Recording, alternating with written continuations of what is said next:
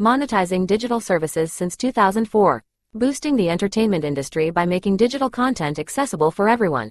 AWG, where innovation meets monetization.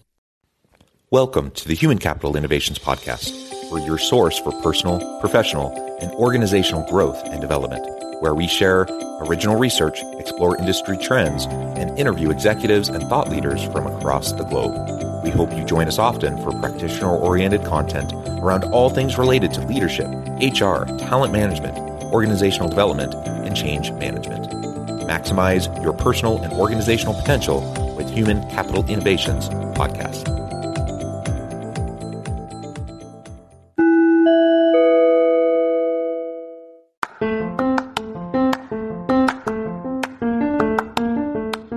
If you enjoy the Human Capital Innovations Podcast, enjoy ad-free listening by going to the Patreon page, and please consider contributing even at the producer or sponsorship level. And please leave a review. Thank you for your support.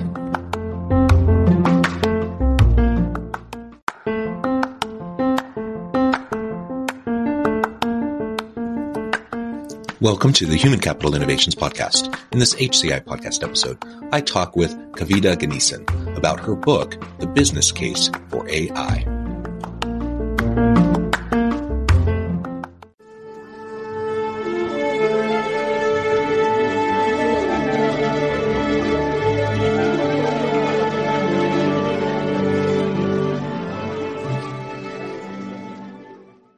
Kavita Ganesan, welcome to the Human Capital Innovations Podcast. Yeah, thank you for having me here, Jonathan.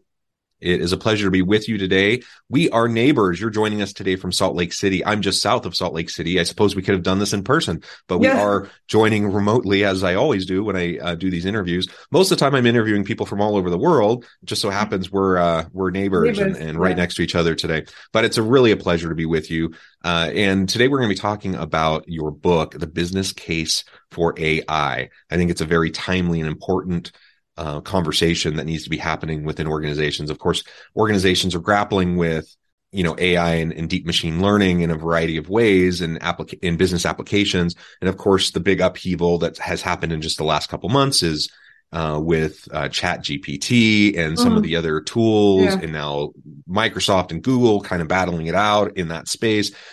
All this stuff is happening. I think that's brought it to the public awareness at a much higher level than maybe it was before. So I think it's important that we really explore this issue and understand both the challenges associated with deep machine learning and AI applications in the world of business, but also the tremendous opportunities that come with it and why it's important for us to leverage these tools. As we get started, I wanted to share Kavita's bio with everybody. Kavita Ganesan, author of The Business Case for AI, A Leader's Guide to AI Strategies, Best Practices, and Real-World Applications, is an AI advisor, strategist, and educator. She works with senior management and teams across the enterprise to help them integrate AI and get results from initiatives. With over 15 years of experience, she has scaled and delivered multiple successful AI initiatives for Fortune 500 companies as well as smaller organizations. She has also helped leaders and practitioners around the world through her blog posts, coaching sessions, and open source tools. She holds degrees from various computer science programs, specifically a master's degree from the University of Southern California and a PhD from the University of Illinois at Urbana-Champaign, with a specialization in applied AI, NLP, search technologies, and machine learning. She has been featured by numerous media outlets, including CEO World, Forbes, KD Nuggets, Authority Magazine, and many others. And Kavita, it's again a pleasure to have you. Anything else you would like to share with me or the audience by way of your background or personal context before we dive on in? I'm also an AI practitioner, very much a hands-on person. But right now, I just work more and more with leadership teams. All right. Well, why don't we start by providing some basic definitions? I mean, everyone knows the term AI. Probably the term machine learning is a little bit less familiar with some people, or this idea of deep machine learning. Maybe you can explain for the audience who may or may not be terribly familiar with these terms or really fully understand them. What is AI? What is deep machine learning? And then we can get into how these can be used within business. Yeah. So AI is essentially software automation, but it's a very special type of software automation that tries to mimic human-like decision making. And the output is usually dynamic. It's based on the input that it receives. And AI is not one specific thing. It's actually a coming together of different subdisciplines of study. And machine learning is just one of it. So machine learning is all about trying to make predictions by learning from large amounts of historical data. So the system learns patterns and then tries to make decisions on future data points that resembles what it already knows. So that's one area of AI. Then there's also AI related to understanding human language. That's called natural language processing. And that's essentially what this ChatGPT thing is all about. It's all about NLP. And then you have AI systems that understand images and video frames.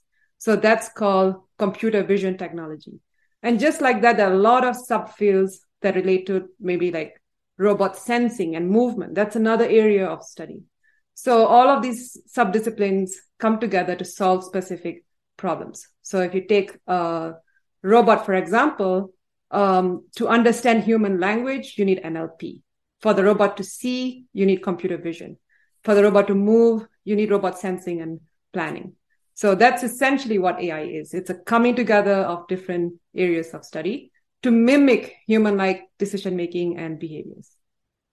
Yeah, and I'm curious, you're probably familiar with, there have been stories that have popped up in the last day in the New York Times and other outlets around a particular conversation with the Bing chatbot using built on ChatGPT, where it was a little bit unnerving. People were wondering, is this becoming a little bit more sentient, for example?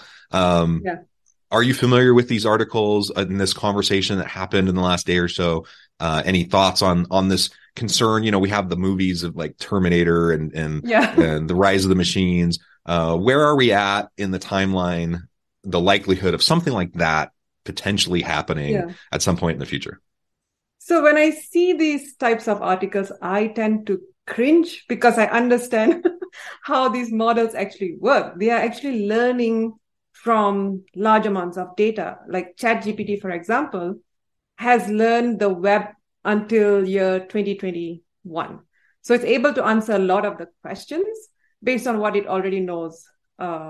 It kind of has this database of answers. So it's trying to generate text with a certain degree of probability, certainty. So which is why it can make mistakes.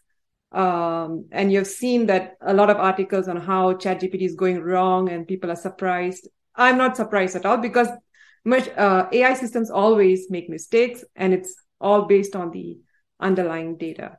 So it's not really using common sense reasoning the way humans use common sense reasoning. It's just generating text with probabilities attached to it. Yeah. And to reiterate, I'm not an expert in AI. I don't have all the degrees that you have in this space. But from what I understand, we are nowhere close to hitting the threshold where we have sentient AI. Yeah. And so, things like this New York Times article that just came out, I think last night, about this use case of a particular user, providing prompts and essentially having this conversation where the AI seemed very human and even expressed the wanting to be alive and feeling trapped and et cetera. It's all a function of the algorithm. It's not actually being self-aware, right? Yes. Yeah. It's not self-aware at all. It's generating based on what it knows. So maybe there's seen conversations like that. It's just repeating similar conversations. So it doesn't really know what it's saying.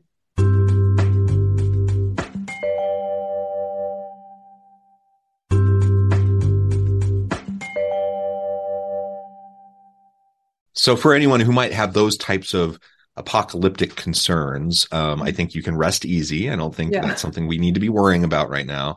And I think the bigger concern, at least that I have around the use of various AI applications in the workplace is the fact that it does build off of existing data. And so I know there's been lots of concerns in recent years around biases that might be embedded within the outputs because of the AI using existing historical data to then predict, which can then perpetuate gendered biases, racial biases, or different things like that. And so that speaks to, why we need to still continue to have human oversight over all these things to make sure that that's not happening.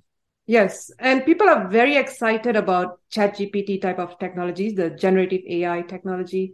But I am very concerned about it, not because of the technology itself, because of the potential downstream implications like biases, plagiarism. We are not currently citing sources.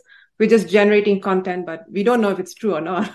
So it's very different from how Google produces answers to us versus how ChatGPT is generating the answers without any citation.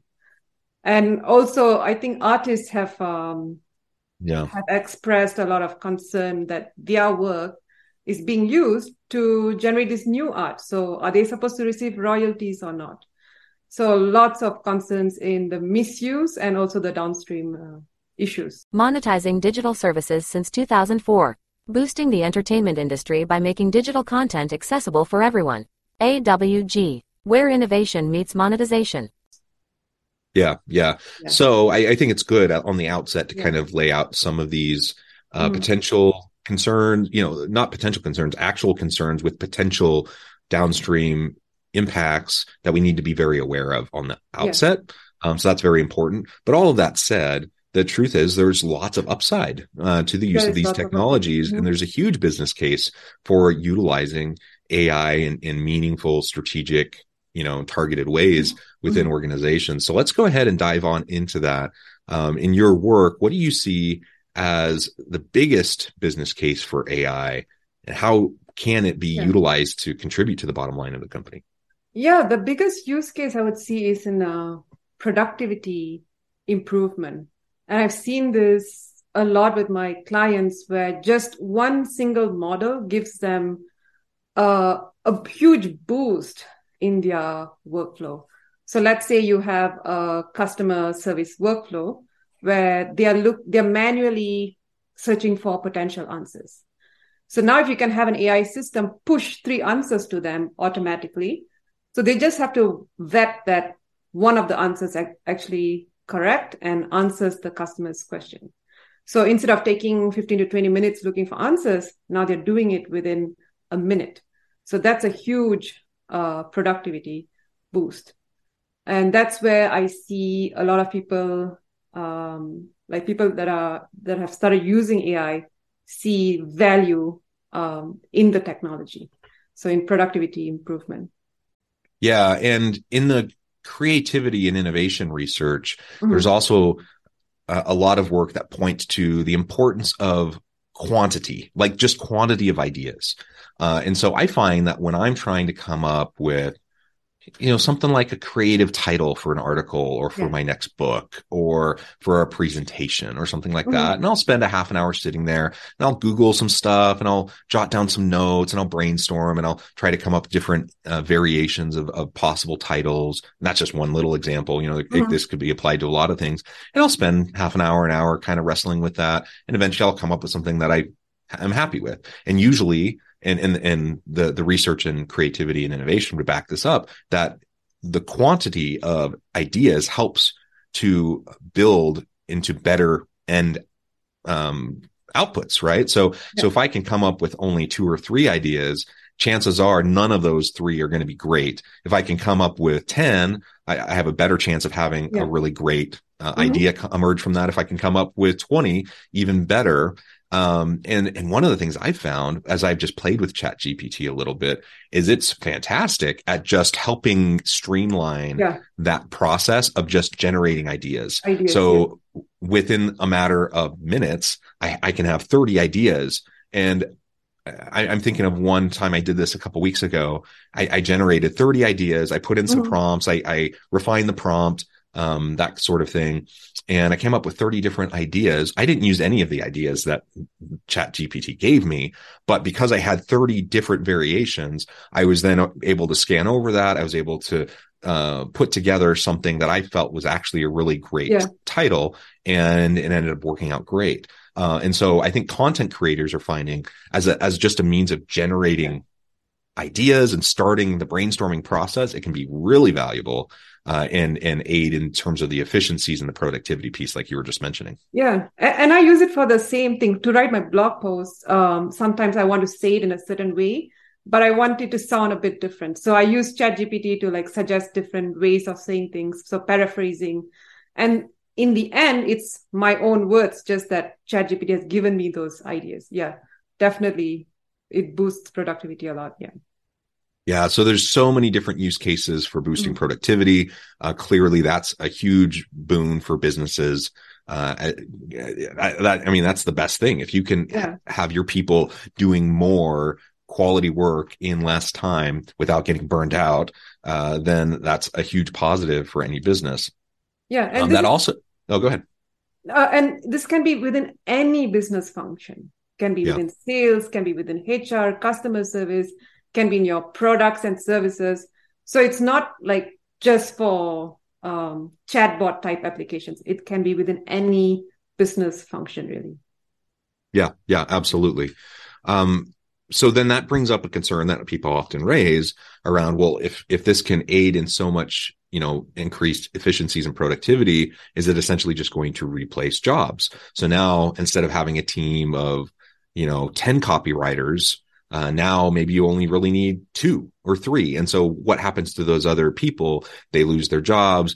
AI is just going to take over. And then, all this automation, again, whether we're talking about like traditional forms of automation in the various stages of the Industrial Revolution, advanced robotics. Now we're talking about technology, computer technologies and AI. If we're replacing tasks and we're replacing jobs, many people see that as a very negative thing and are very concerned about it. Yeah. How would you respond to that concern, still acknowledging the upside and the benefits to the organization? Yeah, if you look at things like content creation as an example, so if you use ChatGPT to generate content for you, the factual accuracies of that content may not be, it's still unknown. So you still have to vet that content, that it's in fact accurate, it's answering the question that you want to answer. So you still very much need human oversight. So humans still need to be in the loop, and you still need to give the final touches. So the way I look at it, it's going to make us a lot more effective in our roles rather than take away our roles completely. Because AI systems don't, like I said, they don't have common sense reasoning. They don't have the higher level thinking that we have.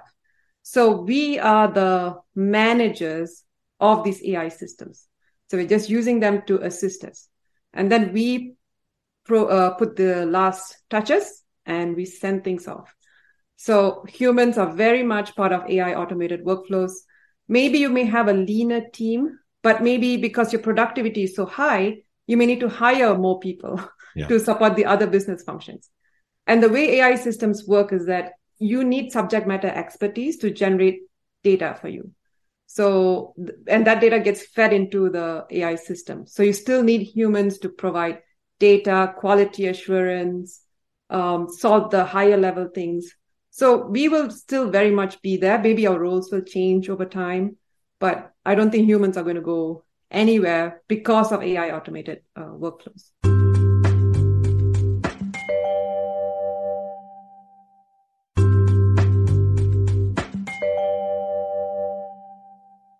Yeah, and I completely agree. And as I think about labor economics and dynamics of the labor force, we've seen this again and again and again ever since the dawn of any sort of, certainly the Industrial Revolution, but any sort of mechanized improvement on process. We've seen that certain tasks, certain types of work have been displaced and replaced by various technologies. This is just more of the same. It's just a different type of technology that's being applied.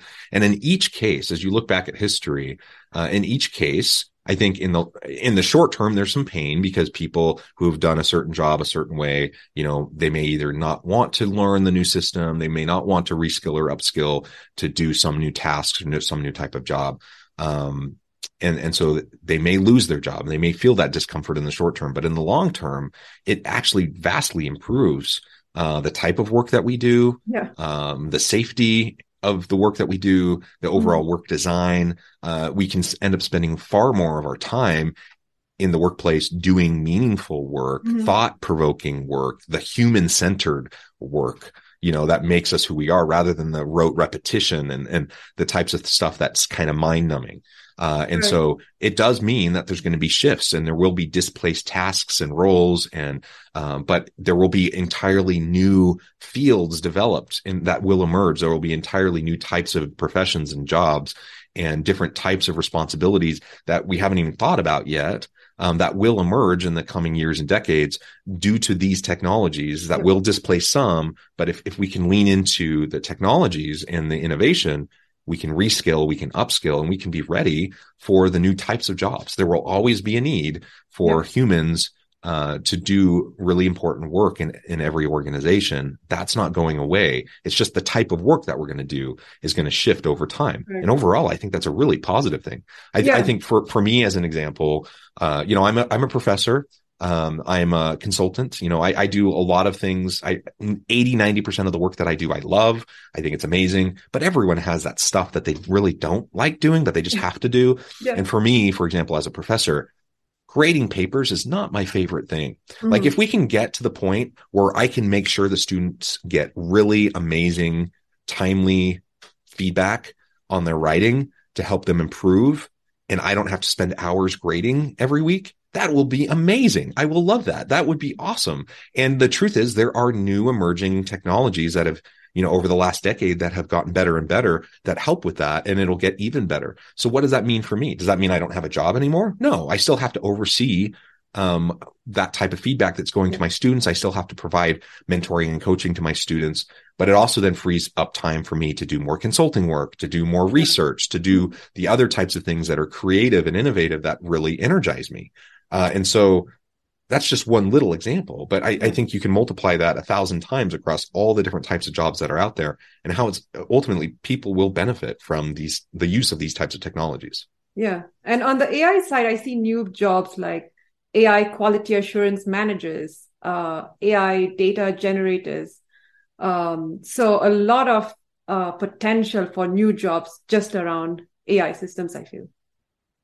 So we talked a little bit about displacement and even job loss, but also the creation of new opportunities, which I think is something that's very important. We have to always consider.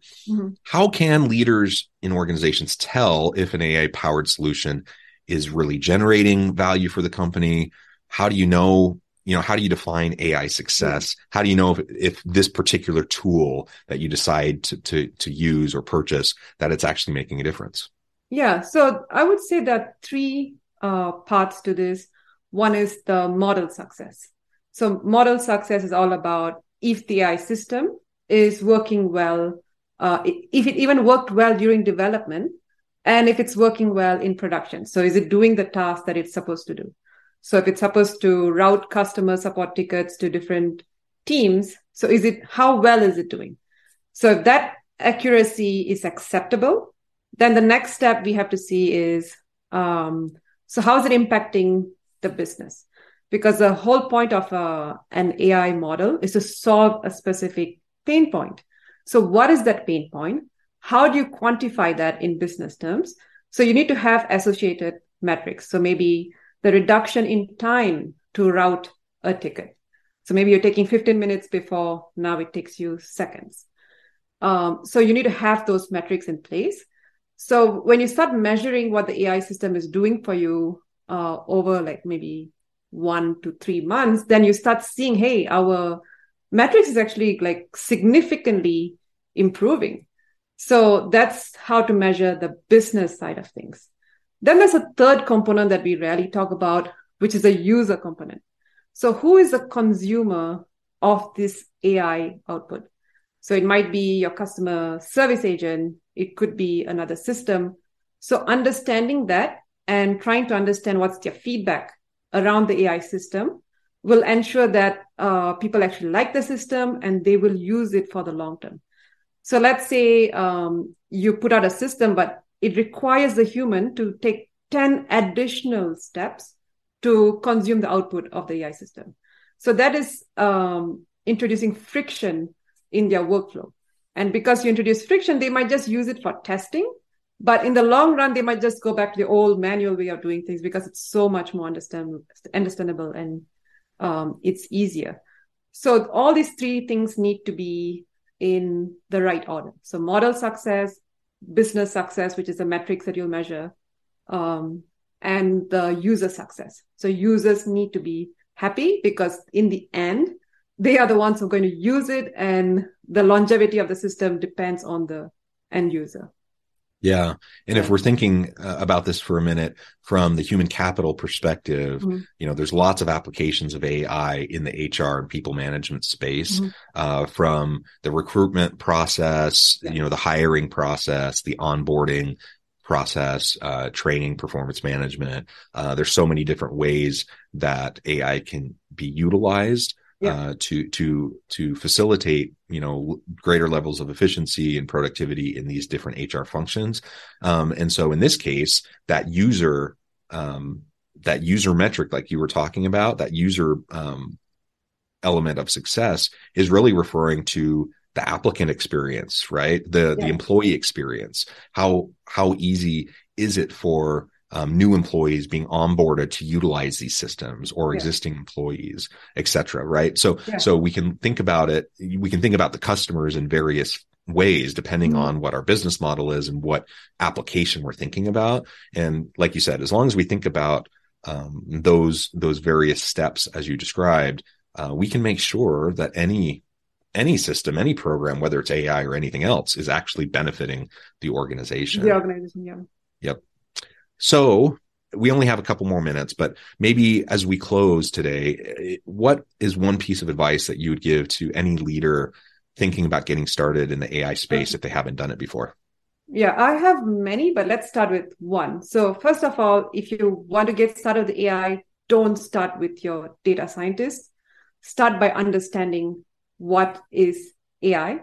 Like, it's not a single thing. So understand what it is at a high level and what benefits it can bring to your business. And once you have this high level understanding, try to look for opportunities within your organization. So see where the manual processes, where there's a lot of repetitive work, can AI potentially solve those problems? So trying to understand where the opportunities are will give you a high level understanding, if there are even opportunities in your company. So then you can think about turning this into concrete initiatives and then hiring a team to actually support these initiatives. So a lot of times what people do is they hire data scientists first and then expect them to come up with problems. So that's the wrong way of approaching it, because data scientists are not going to know the challenges of the business. They are not exposed enough. So it should come from the functional leaders and the executives, I feel. It should be a top-down thing. Yeah. Good advice. Kavita, this has just been a really great conversation. I really appreciate you taking your time to meet with me and share your insights and your experience with me and my audience. As we wrap things up for today, I just want to give you a chance to share with the audience how they can connect with you, find out more about your work, where they can find your book, and then give us a final word on the topic for today. Sure. So you can find me on my website, kavitaganesan.com. So KAVITA-GANESAN.com. So that's where you'll find information about my book. You can join my mailing list, and I have 3 free chapters of my book there for preview. And so that's the best place to start out connecting with me. Wonderful. Kavita, thank you so much. It's been a pleasure. I encourage my audience to reach out, get connected, find out more about what Kavita can do for you. Check out the book. And as always, I hope everyone can stay healthy and safe, that you can find meaning and purpose at work each and every day. And I hope you all have a great week. Do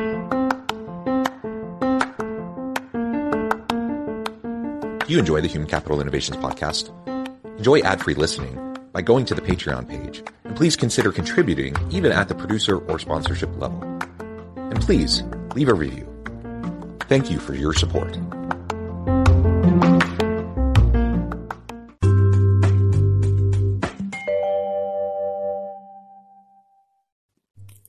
Thanks again for joining us for this episode of the Human Capital Innovations Podcast. I hope you stay healthy and safe and that you have a great week.